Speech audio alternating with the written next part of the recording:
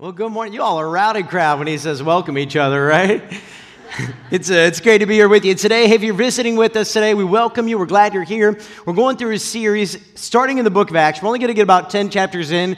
It kind of gets really repetitive. You start seeing the same things over and over and over again. So I'm going to lay some foundations to the first 10 chapters that hopefully you can read on your own and carry you through the rest of the way of the book. But what we're doing is going through this series, and we're talking about who we are as a church as we look at the early church, the New Testament church.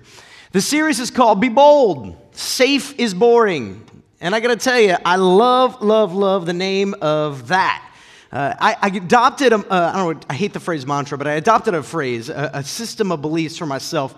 And it was basically that as a young kid. And I just never wanted to look back on my life and say, what would have happened if? And so I constantly try to say, in this moment, given what I'm facing right here, what is the thing that at the end of my life I wish I had done? And sometimes it makes me get up off the couch and play with my kids when I'm way too tired. Sometimes it makes me go and, bless my wife when I'm really mad at her because she starts all the fights in our home. Sometimes it has to do with calling somebody and forgiving them when you feel like they don't deserve it or haven't asked for it or haven't sought it. Sometimes it has to do with giving money away that you're not sure that you should or even want to. I mean, it's just amazing. It included taking this job. It included all three of our children. It's amazing how God keeps doing these things where if I say at the end of my life, what would I do? What would I do? What would I wish I had done in this moment? It changes everything. And it really started to come to fruition for me in 1989. Some of you weren't even alive then. Some of you were already married with kids. However, in 1989, I was 12 turning 13 years old. I was born in 1976. And I grew up in Northeast Ohio in the Akron area. And it depends. In the 70s, everybody knew Akron as the home of the tire companies, and now everybody knows it as the home of LeBron James. Regardless, nobody's ever heard of Akron, Ohio. On the other side of the state was this thing called Cedar Point. You've heard of it. And we used to go there all the time. It was Disney World for Ohio families. And we went to Cedar Point in 1989. They opened a ride called the Magnum. You guys remember the Magnum? How many of you have ridden the Magnum? How many of you were too afraid to ride the Magnum? Okay, so when the Magnum opened, it was over 200 feet tall. It was the highest and the fastest roller coaster in the world at that point. In fact, it was game-changing for those in the U.S. Over in Japan, they were experimenting not with loops and twists and turns, but with really high, really fast roller coasters. So Cedar Point decided to build the highest, the fastest. And when they built it, the lines were unbelievably long to get in. For those who were there and you knew it. And it was like going to Disney World, it's 2 hours in line to ride a 2-minute ride. But that's how it was. And so when I got there, the first, 3 or 4 times I went, 12, 13 years old, with my friends and family, I wouldn't ride it. I was terrified. It's so high. It's so fast. I don't know what I was afraid of, but I knew something bad could and would happen. Finally, my one friend had pushed me enough, peer pressured me enough into taking a bold step. So we got in line, and an hour and 45 minutes later, we are 3 people away from finally getting on the Magnum. And every step along the way, people are talking. And there's like an urban legend spreading about all the times that it's broken down. Did you hear about last week? Some people got stuck at the top. They had to climb all the way down. I heard a little boy fell off and he died. Oh. So an hour and 45 minutes later, after hearing these rumors, I don't think anybody actually fell off and died. We get to the top, and we're 3 people away, and I look at my friend and say, I'm not doing it. And let's just say he was not happy. And I wasn't kidding. And I crossed over. I said, I'm going to go the other side. I'll wait for you at the end of the ramp. And I went the other side, and I walked down the ramp, and he was mad. And he said, come on, we just waited an hour and 45 minutes, blah, blah, blah. You're such a wimp. And he's trying to, peer pressure me into it. And I said, no, I'm too afraid. Here's the thing about today's message. Today we're going to talk about relationships. And I just have a theory. Most of you in this room are afraid of relationships. And I get it. I totally know why.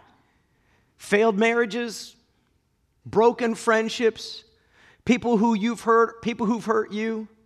You don't feel like you have the skills necessary to make it work. And so consequently, you will spend hours, weeks, months, years of your life getting right up to it, getting really, really close, and then backing out.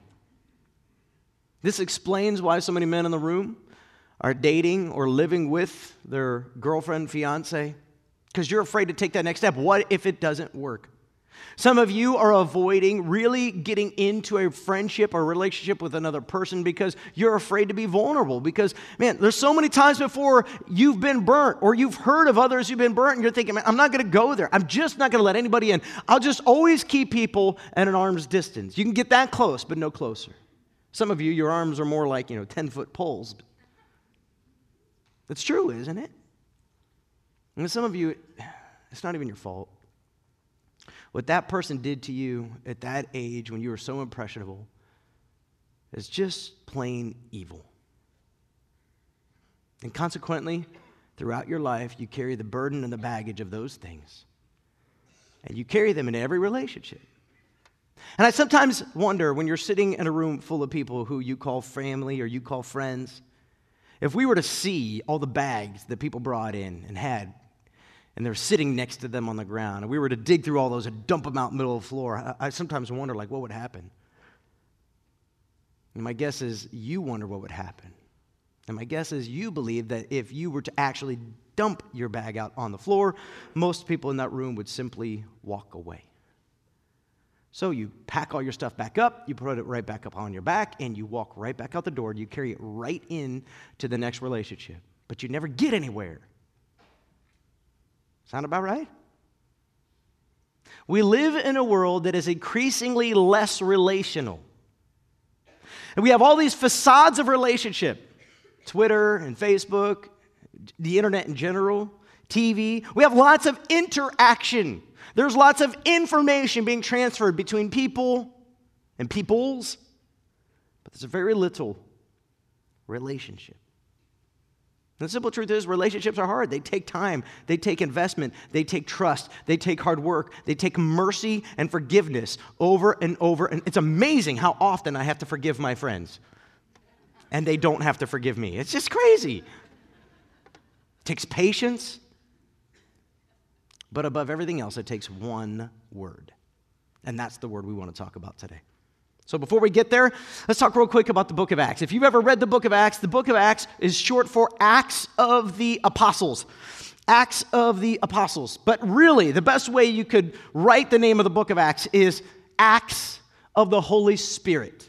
Acts of the Holy Spirit. Because the book of Acts, if you go through over and over and over again, the Spirit is either specifically named as the one who is empowering and equipping people to do the things of God, or he's generically mentioned in that miracles are happening and people are coming to faith and it makes no sense. There's stuff going on behind the scenes, and even though it doesn't say the Holy Spirit did it, if you read the rest of the Gospels, you know the Holy Spirit did it. And that's an important thing to note today, because as we're digging into this thing on relationships, you need to know that it's a Spirit-driven activity. So what God wants to do in you, what God wants to do in me, through us, together as a group of people, he wants to equip us, he wants to empower you to go where you've always been afraid to go, to do what you've never thought you could do. And the only thing holding you back from accomplishing it is fear. So if we get past that fear and be bold, what might happen?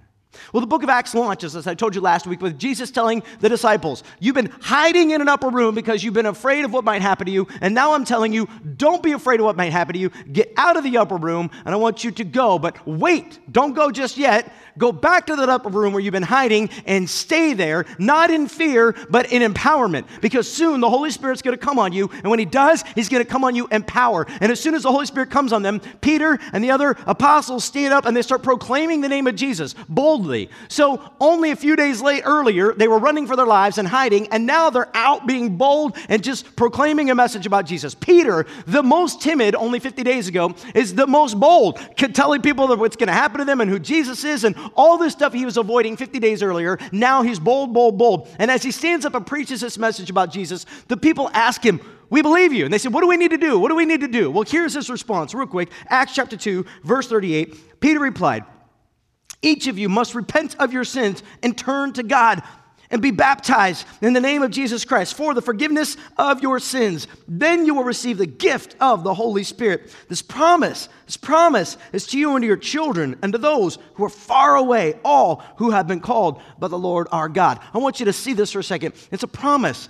There are a lot of passages in the Bible that are proverbs. They're wisdom passages. What we do with a proverb is when we read it, we don't assume that it's a guarantee for us. We read it and we say, if we follow these principles, this is most likely how it's going to happen. There's an entire book called Proverbs. It's not a guarantee that if you raise a child the way they should go, that they will not turn from it.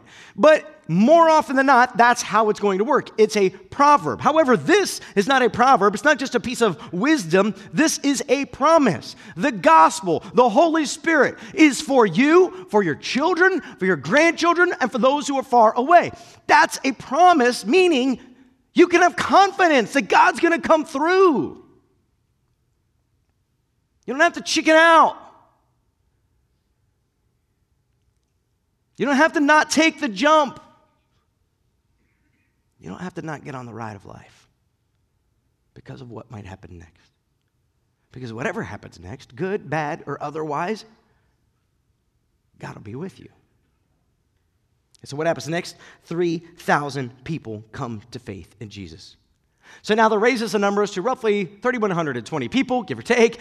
There are thousands of people now. And as you read the book of Acts, in almost every chapter there, in the first few chapters, it says, and the Lord added to their number, and the Lord added to their number, and the Lord added to their number. God keeps adding to the number of believers. Why? Well, because something profound is going on in the New Testament church. Something is changing among them. Something that I am convinced doesn't actually look necessarily like churches today. And here it is. We see this in Acts chapter 2, verse 42. It says this: all the believers devoted themselves to the apostles' teaching and to fellowship and to sharing in meals, including the Lord's Supper, and to prayer. A deep sense of awe came over them all. And the apostles performed many miraculous signs and wonders, and all the believers met together in one place and shared everything they had.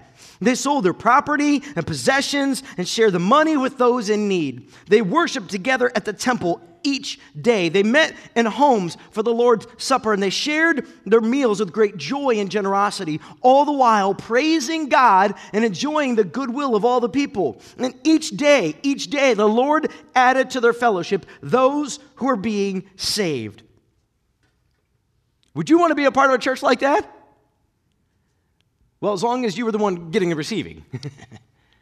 Maybe not necessarily if you were the one giving and doing.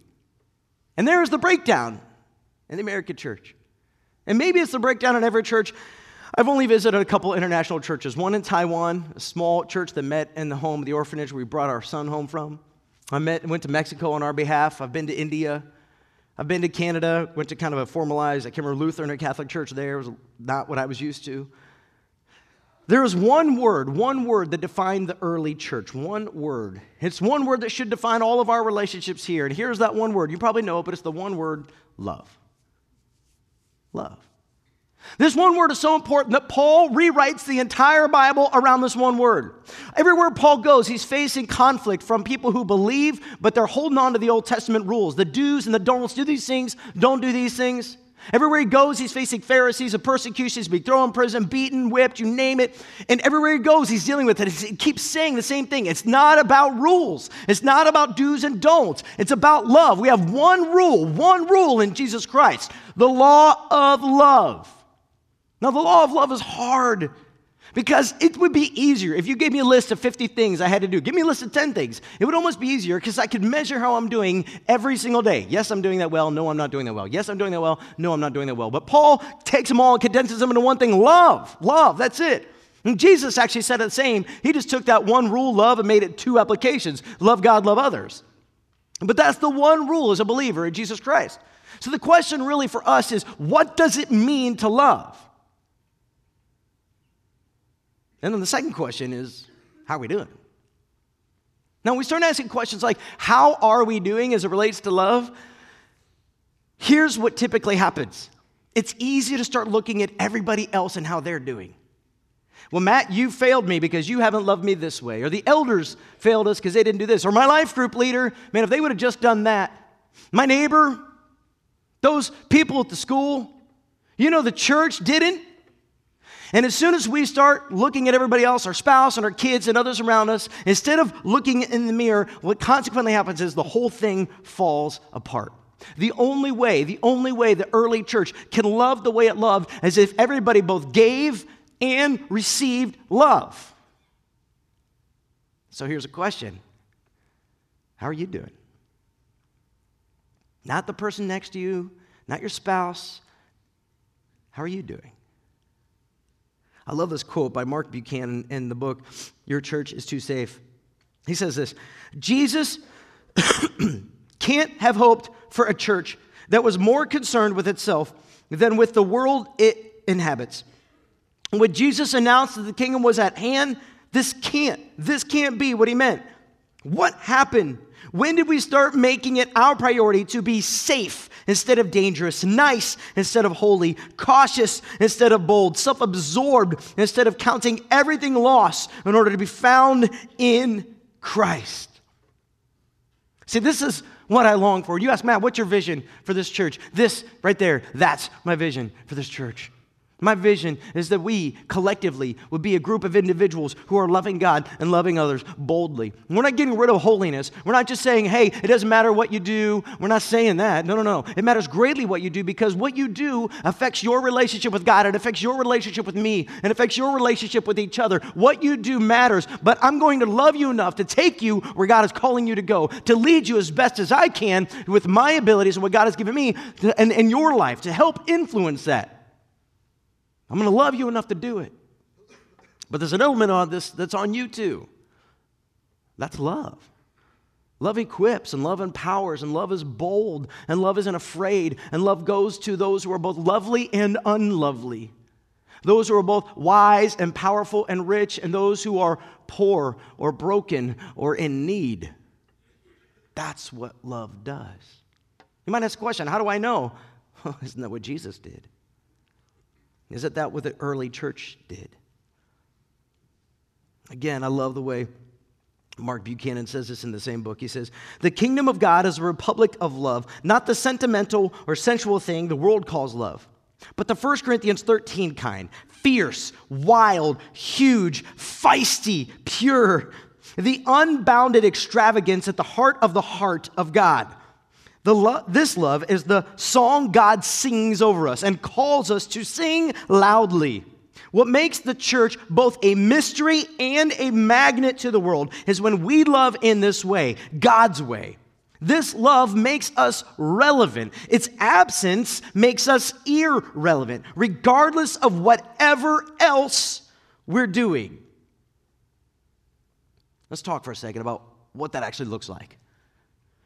I want to take a look at that passage in Acts, and you've already read it, so you have it there. It's either in your notes or in your Bible. It was Acts chapter 2, verses 42 to 47. But I just want to summarize. There's 3 categories of love being shown in that synopsis of what we see the New Testament church practicing. And I'm just going to tell you what they are, because this is what we need to practice. Category number 1, a love for God, a passionate love for God. We see this in these 3 statements that are made in those passages. They dedicated themselves to the apostles' teachings. Let me just go down this road for a minute for those of you who are new at this thing called faith. God called a group of men, 12 men called disciples. One of them was a betrayer. His name was Judas. He killed himself. The others followed Jesus, saw him raised from the dead, and they became apostles. Paul, whose name used to be Saul, if you're reading Acts, you'll see Saul and then Paul. Paul was also an apostle because he saw the risen Lord on his way to Damascus. And just like the disciples, Paul later tells us that he spent one-on-one time with Jesus being trained. And I have no idea what that's like. Like Jesus came to him at some point, I don't know if it was a vision or what, but Jesus came to him and taught him the things he needed to know to go preach the gospel. So we have these apostles, and those apostles went out and planted churches. Now, if you go back and read your gospels, let me fill in some of the gaps for you. Jesus taught those men for roughly 3.5 years. And as he was teaching them more and more and more, they didn't get everything they needed to get. That's why in John chapter 14, 15, and 16, you can look this up later, Jesus tells them the Holy Spirit's coming, and he will be your comforter. And I love this. I'm going to use this later in the series. But comforter in Greek doesn't mean what we think of. When I think of a comforter, I think of a nice warm blanket. And when I think of a comforter, I think of my mom when I was sick. And maybe some of that's not an analogy that works for you, but my mom was a nurse, and she's a servant at heart, and she does a fantastic job of caring for me when I'm sick. My wife, same way. I'm the worst caretaker. I'm not a comforter. You don't want to be sick in my home if mama's not around. It's going to be ugly. That's not what the word means. In Greek, the word comforter actually means emboldener, courage giver. Well, that changes the meaning in English, doesn't it? The whole idea is when the Holy Spirit comes, He's going to give you power and encouragement. He's going to make you bold. And then He goes on and He says, and the Holy Spirit will help you to remember everything that I've taught you, and He'll make even the other stuff you don't know yet clearer. He'll keep teaching you. So Jesus told these men, the Holy Spirit's going to give you everything you need. I've given you everything you need to this point. He'll give you the rest of the story, and then you will communicate it to the world. And so what happened is many of those guys, Paul and Peter and others, wrote down everything that Jesus told them, and some of them actually had people write it for them. So a guy named John Mark wrote the book of Mark. A guy named Luke wrote the book of Luke and Acts because they hung out with Peter and Paul and wrote down everything that they were saying. Actually, Luke probably interviewed Peter, Paul, and Mary, and then later wrote Puff the Magic Dragon. But anyway, the New Testament church believed so powerfully in this book that we now have collected.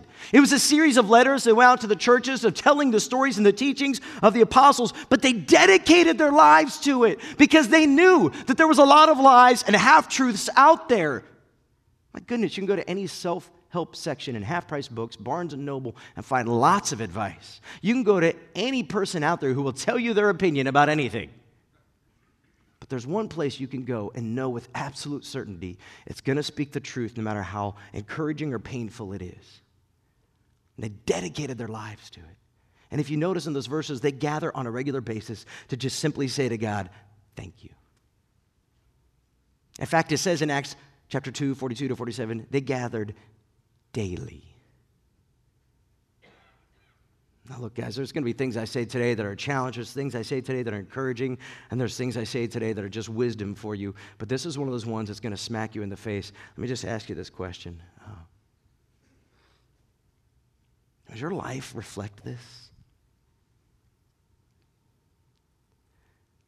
Just yesterday, my mom's in town. She's been a great servant while I sent my wife on vacation and just being an encouragement to me and spending time with us.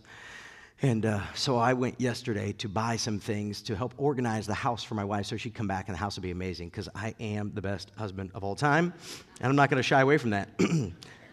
Hopefully my wife will like everything I did, so she may not agree with me on that statement. But anyway, I went to a local store and I ran into somebody. She said, "Are you the pastor at Kingsway?" I said, "Yeah." "Do you go to Kingsway?" She said, "Yes, I'm a member." I don't think we've ever met. And she said, "Oh, yeah, we've been members for X number of years." I said, "Wow, really?" "Yeah." She goes, "We don't come very often." I said, "Yeah?" And she gave me some great reasons why.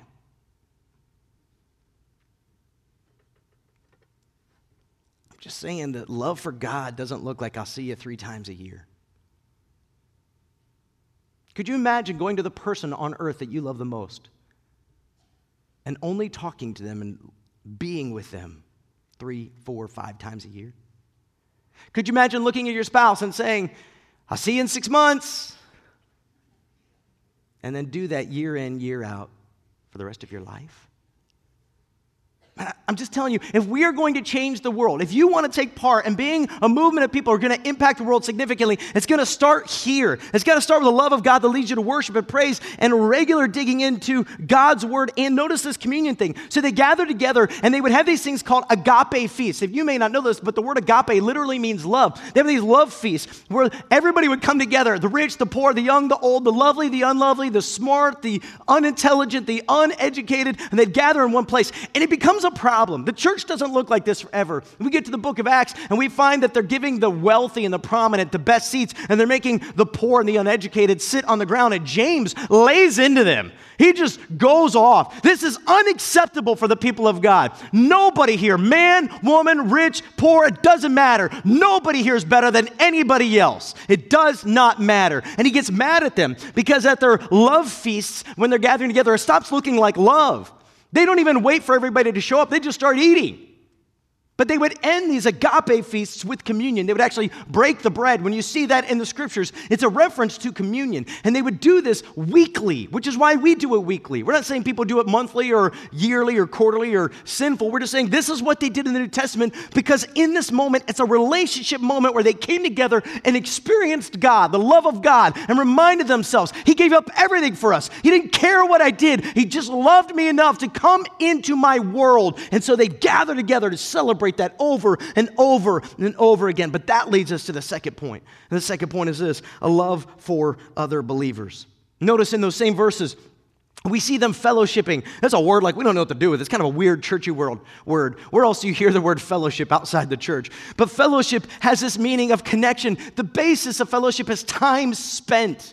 So the believers in the New Testament church spent time together. They actually hung out. We are far too busy here in this country being human doings. You were not created to be a human doing. You were created to be a human being. And it's hard for us to shut off our TV and to shut off our iPads and to shut off our cell phones and just be in the presence of other people.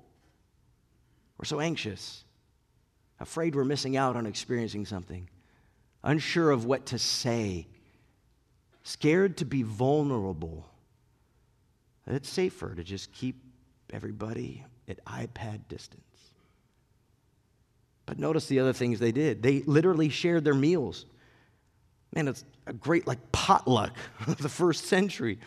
They didn't just share their meals, they shared everything they owned. They opened their homes to each other, and then they shared their resources.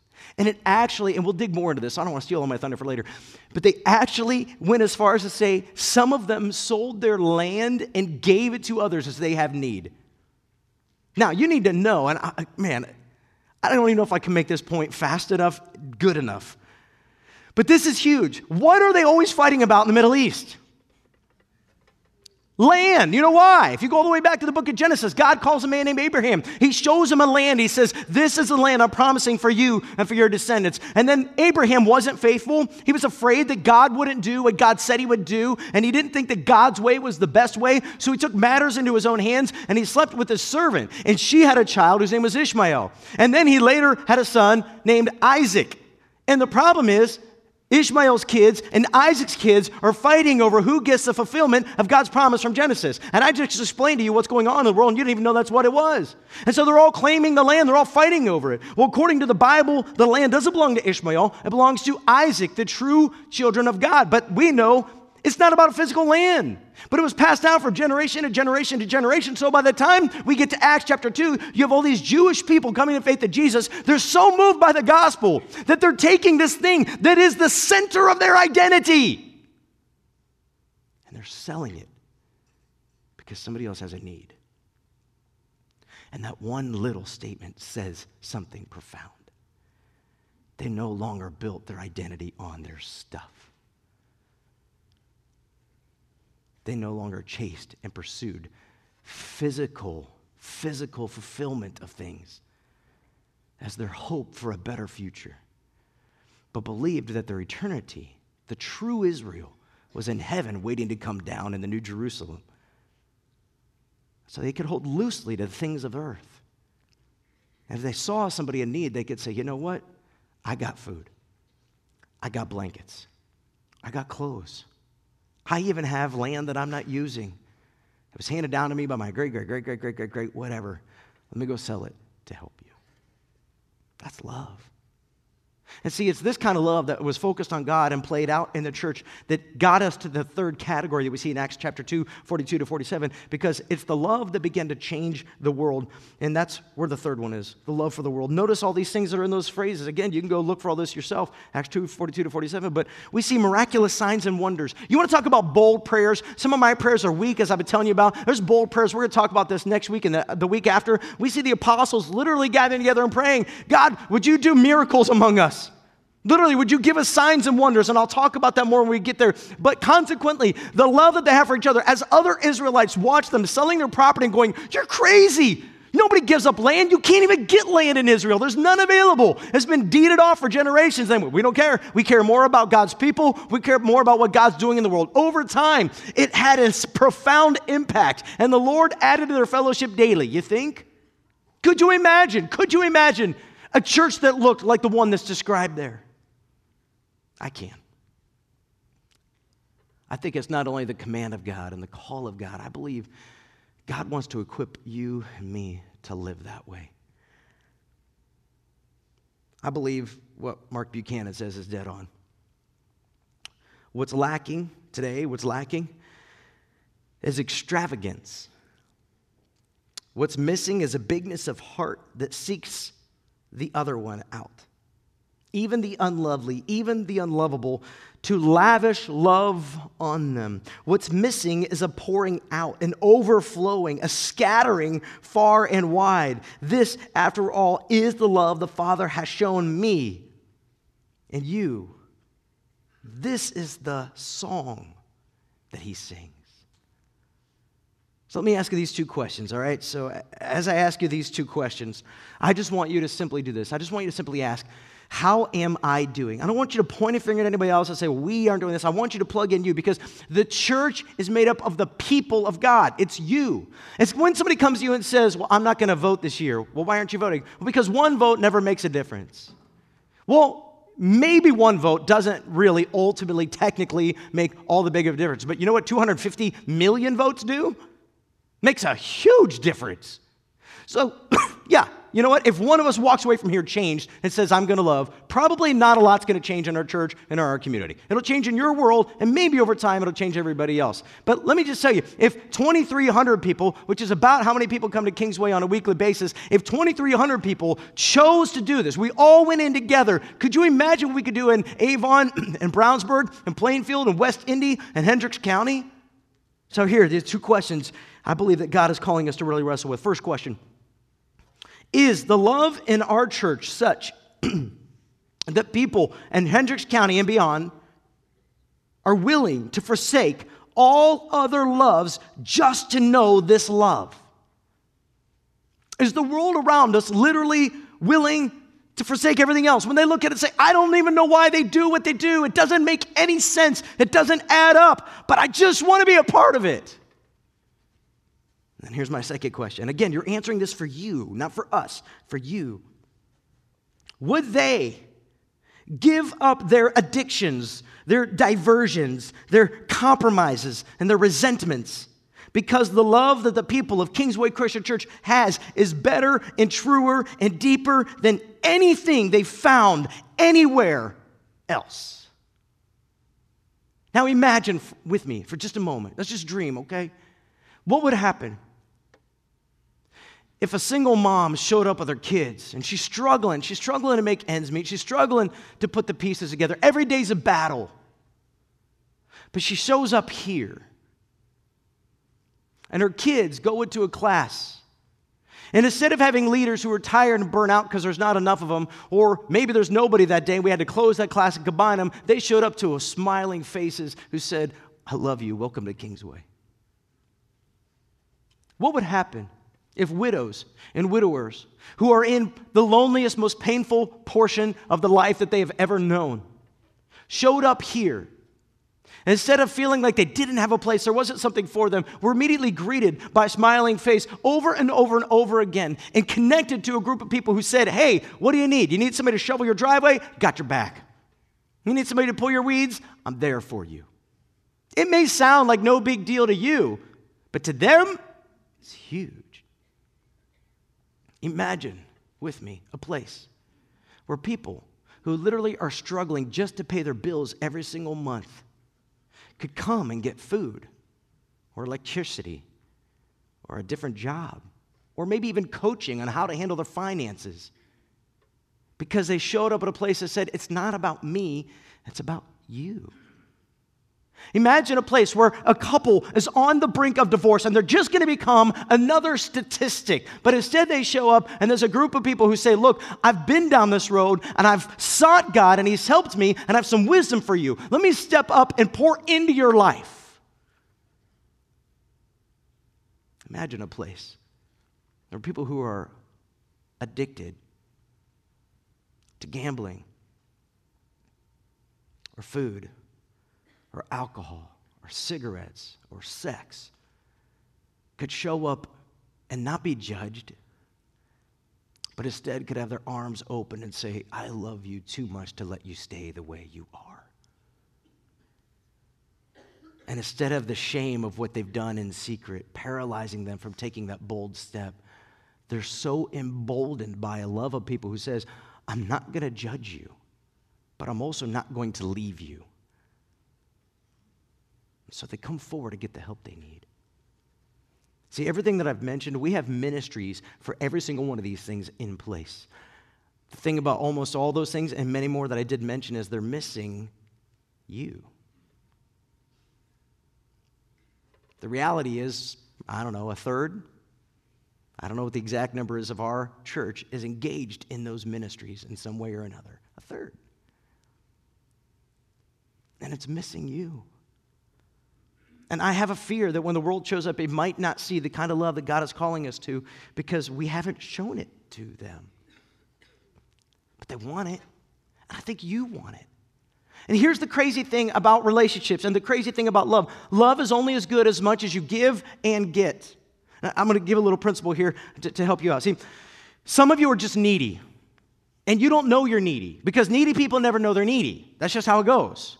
Needy people always think they're normal. And normal people never think they're good enough.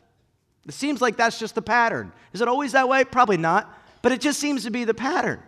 And so, yes, a small portion of people are just needy, and they're going to wear you out, they're going to exhaust you, because they're always going to take, and they're never going to give. And that's sinful and ungodly.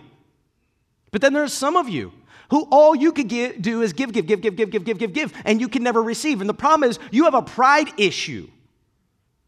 You have an arrogance issue. You have a faith issue.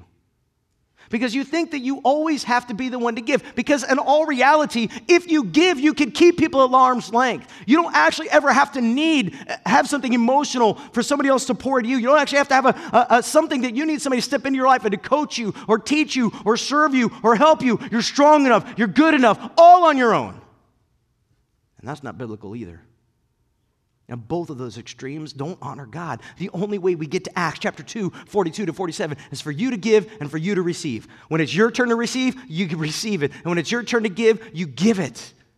And that's how we get there. We see this in Galatians chapters 5 and 6. I love it. It's not my point for today's message, so I want to hit it quickly. But Paul says this, carry each other's burdens and carry your own load. And it's very confusing if you read it because you're like, what are you talking about? But he uses two different words in the Greek. Paul's not talking out of both sides of his mouth. He's simply saying, sometimes life gets so hard, you get overwhelmed, and it's not like the last straw on the camel's back. It's like they stuck a camel on the camel's back, and you just get stuck. And you need somebody to come alongside you, put their arm around you, put your arm around them and say, look, I'm going to walk with you through this season. But you have your own load to carry. You never stop carrying your load. You must carry your own weight of your own life, your own decisions, your own responsibilities while someone helps carry you through it. That's biblical love. But there has to come an end point where you say, I'm no longer putting this burden on you to help me through. I'm now carrying it on myself, and I'm strong enough now to go give it away to somebody else and do the same thing in somebody else's life that somebody did in mine. That's biblical love. So I want to give what I believe are 3 helpful clues, guidelines for loving others well. First one, Jesus is Messiah. And you may go, that's not really all that helpful. No, see, this is hugely helpful. Because if Jesus is Messiah, guess who isn't? You! That ought to be, you ought to go like, yes, that's great news. See, if Jesus is Messiah, then you don't have to save anybody. You don't have to fix anybody. You don't have to be the one to redeem anybody. Your job, keep pointing them to Jesus. Period. Over and over. So when somebody comes to you and says, you didn't do this for me, you could say, man, I did my job. I can't save you. I can't fix you. I can't put you back together. I can help shoulder the load. I can help carry you through. I can love you. I can be there for you, but I can't fix this for you. And this is so helpful for some of you because the boundary that's missing from you and loving somebody else is the fact that you keep getting burnt because you keep trying to save and fix. Some of you single men and women in this room, the reason you can't find a healthy relationship is because you keep trying to fix and save the other person. It might be time for you to cut the string, move on, and say, I'm no longer going to be a Messiah. I'm going to point people to the Messiah. You cannot love unless you're loving like this. Number two, accept the gift of limits. Everybody in this room has limited time, limited money, limited wisdom, limited resources. Everyone.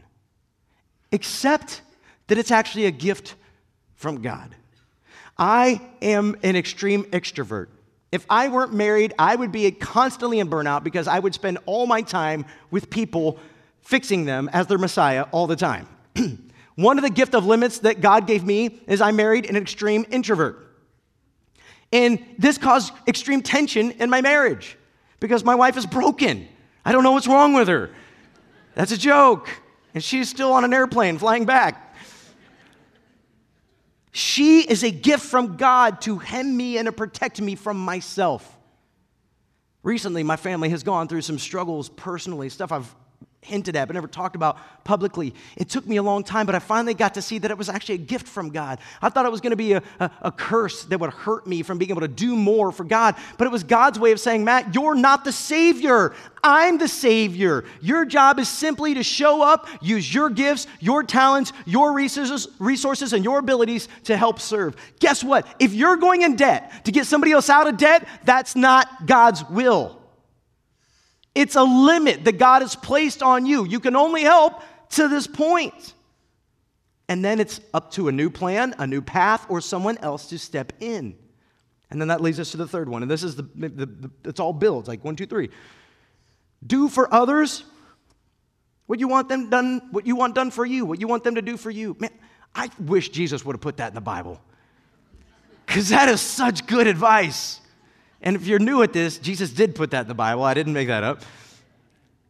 This is the bottom line. After you've done this, Jesus is Messiah. I'm not saving anybody. I'm not fixing anybody. I have to accept the fact that I have limits on my life. I cannot do everything or save everyone. There are limits, and they're from God. Now, what would I do for somebody else? If this were me and I were in their shoes, what would I want someone to do for me? Would I just want somebody to give me an hour or two of my time? Would I just need a meal prepared? Man, one of the families in this church brought us a meal this week. It was such a blessing. My wife's out of town. I sent her out of town to refresh her batteries. My mom paid for my wife to go. Patty Beavers and Rick Beavers down in Florida received my wife and took care of her down there. And then a family here prepared a meal for us. Man, it was just like everybody pitched in so that I could do this thing, so that I can do what I do for you. But it took a lot of people just pitching in. They didn't all do everything. They just each did something. Man, what would you do for the people in your life that God has placed around you that desperately need love? But let's ask that question also on the other side. What would you do in your shoes right now if you need love? And you were sitting with a friend, and you're talking to them, and they were telling you your story as if it were their story. Would you look at them and say, man, you just need to reach out. You've got to get some help. You've got to talk to somebody about this. And if you would say that to your best friend, then why not say it to yourself? You don't have to be alone. You don't have to fight through this alone. We have many ministries here to serve you. One of the primary methods that we put all of this together is through something called life groups. Life groups. And look, life groups aren't perfect because they're made up of imperfect people and they're led by an imperfect staff. But our life groups are a phenomenal place for you to receive the ongoing fellowship, prayer, worship, and relationships that you desperately need. We have a core value here. The core value is relationships, investing in the lives of other believers. And this core value of relationships, the reason that we have it is because we believe that this is what the Bible tells us to do, and we believe the best way to carry that out is through life groups. I think I have that as a slide, if you can get that up there. Relationships. And the reason I put this up here is because I want you to think about this. I'm about to contradict myself, which is never a good thing to do when you're preaching, but stick with me here. I believe that some of you desperately need connected with other believers, not other non-believers. You are surrounded by non-believers in your everyday life. You need some believers. Some people are going to speak truth and encouragement into your life. However, some of you are so afraid to take the next step. You're afraid to get on the roller coaster, but you don't know that you're about to have the ride of your life. You're about to meet the best friend you never knew if you would just take the step.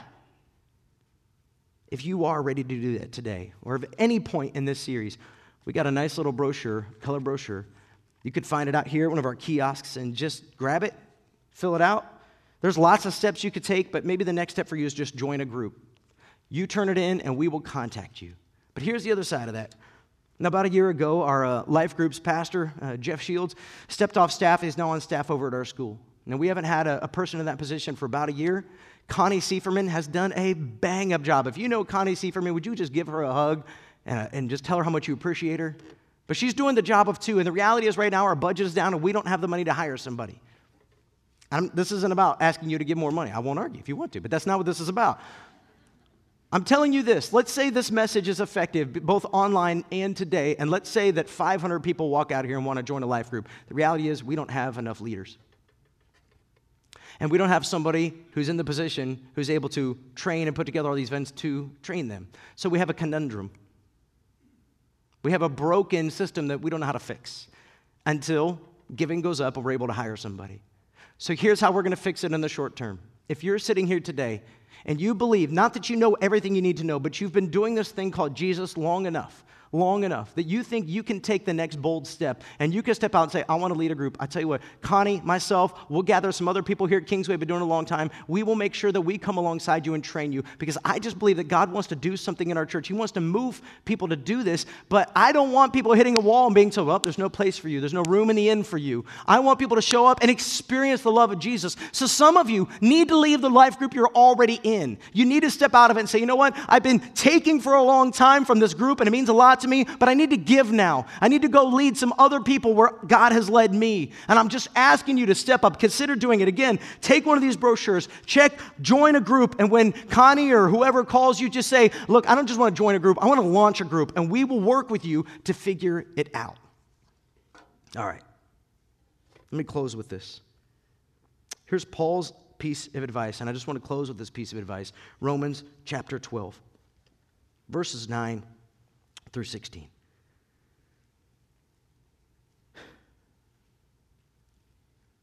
Before I read this, you know what I want to do? I want to make this our prayer. Let's do that. Oh God, please don't let us pretend just to love others. God, would you equip us to really love them? God, through the power of your Holy Spirit, would you help us to hate what is wrong and to hold tightly to what is good? God, would you help us to love each other with genuine affection and take delight in honoring each other? God, we get tired. And sometimes, God, we don't just get tired, we get selfish. So would you help us to not be lazy ever, but to work hard and serve you enthusiastically, not like we have to do it, but we look forward to doing it, God. Lord, we pray, give us the strength to rejoice in our confident hope that you are coming back, that you are going to equip us. We don't have to be afraid. We can step out. We can take a chance. And God, would you teach us to be patient in trouble? God, we pray that we would never stop praying these kinds of bold prayers for you. God, I pray that you would make us aware of those in need around us. God, stir in us a heart of generosity that we might be able to be hospitable to them, ready to help them. God, help us to stop spending all our money on ourselves, to make more money available, more flexibility in our lives, that we might do more for them and in them. And God, these last ones are really hard. Would you give us the patience and the strength to bless those who persecute us, our enemies? God, teach us not to curse at them or to hold it against them, but instead, God, to pray, to actually pray that you would bless them. God, teach us to be happy with others who are happy and to weep, God, with those who are weeping. God, help us when we're happy and others are weeping, not to withhold our joy from them, but also not to hurt them, But also, God, when we are weeping and others are joyful, teach us, Lord, to walk in balance as we walk in mercy with each other. And Lord, we pray verse 16 now. Help us to live in harmony. Teach us not to be too proud to enjoy the company of people who aren't like us. God, we love you. This is our bold prayer today. In Jesus' name, amen. We're going to go to communion right now. Our servers are going to go prepare, and I just want you to take this time to community with your Father. Would you do me this one favor? I know you're wrestling and getting ready to close things down. Do this one thing. Spend part of your communion time with you and God, and then spend part of your communion time praying for somebody else not in your family, your biological family. And in doing so, may God stir in us a heart of love.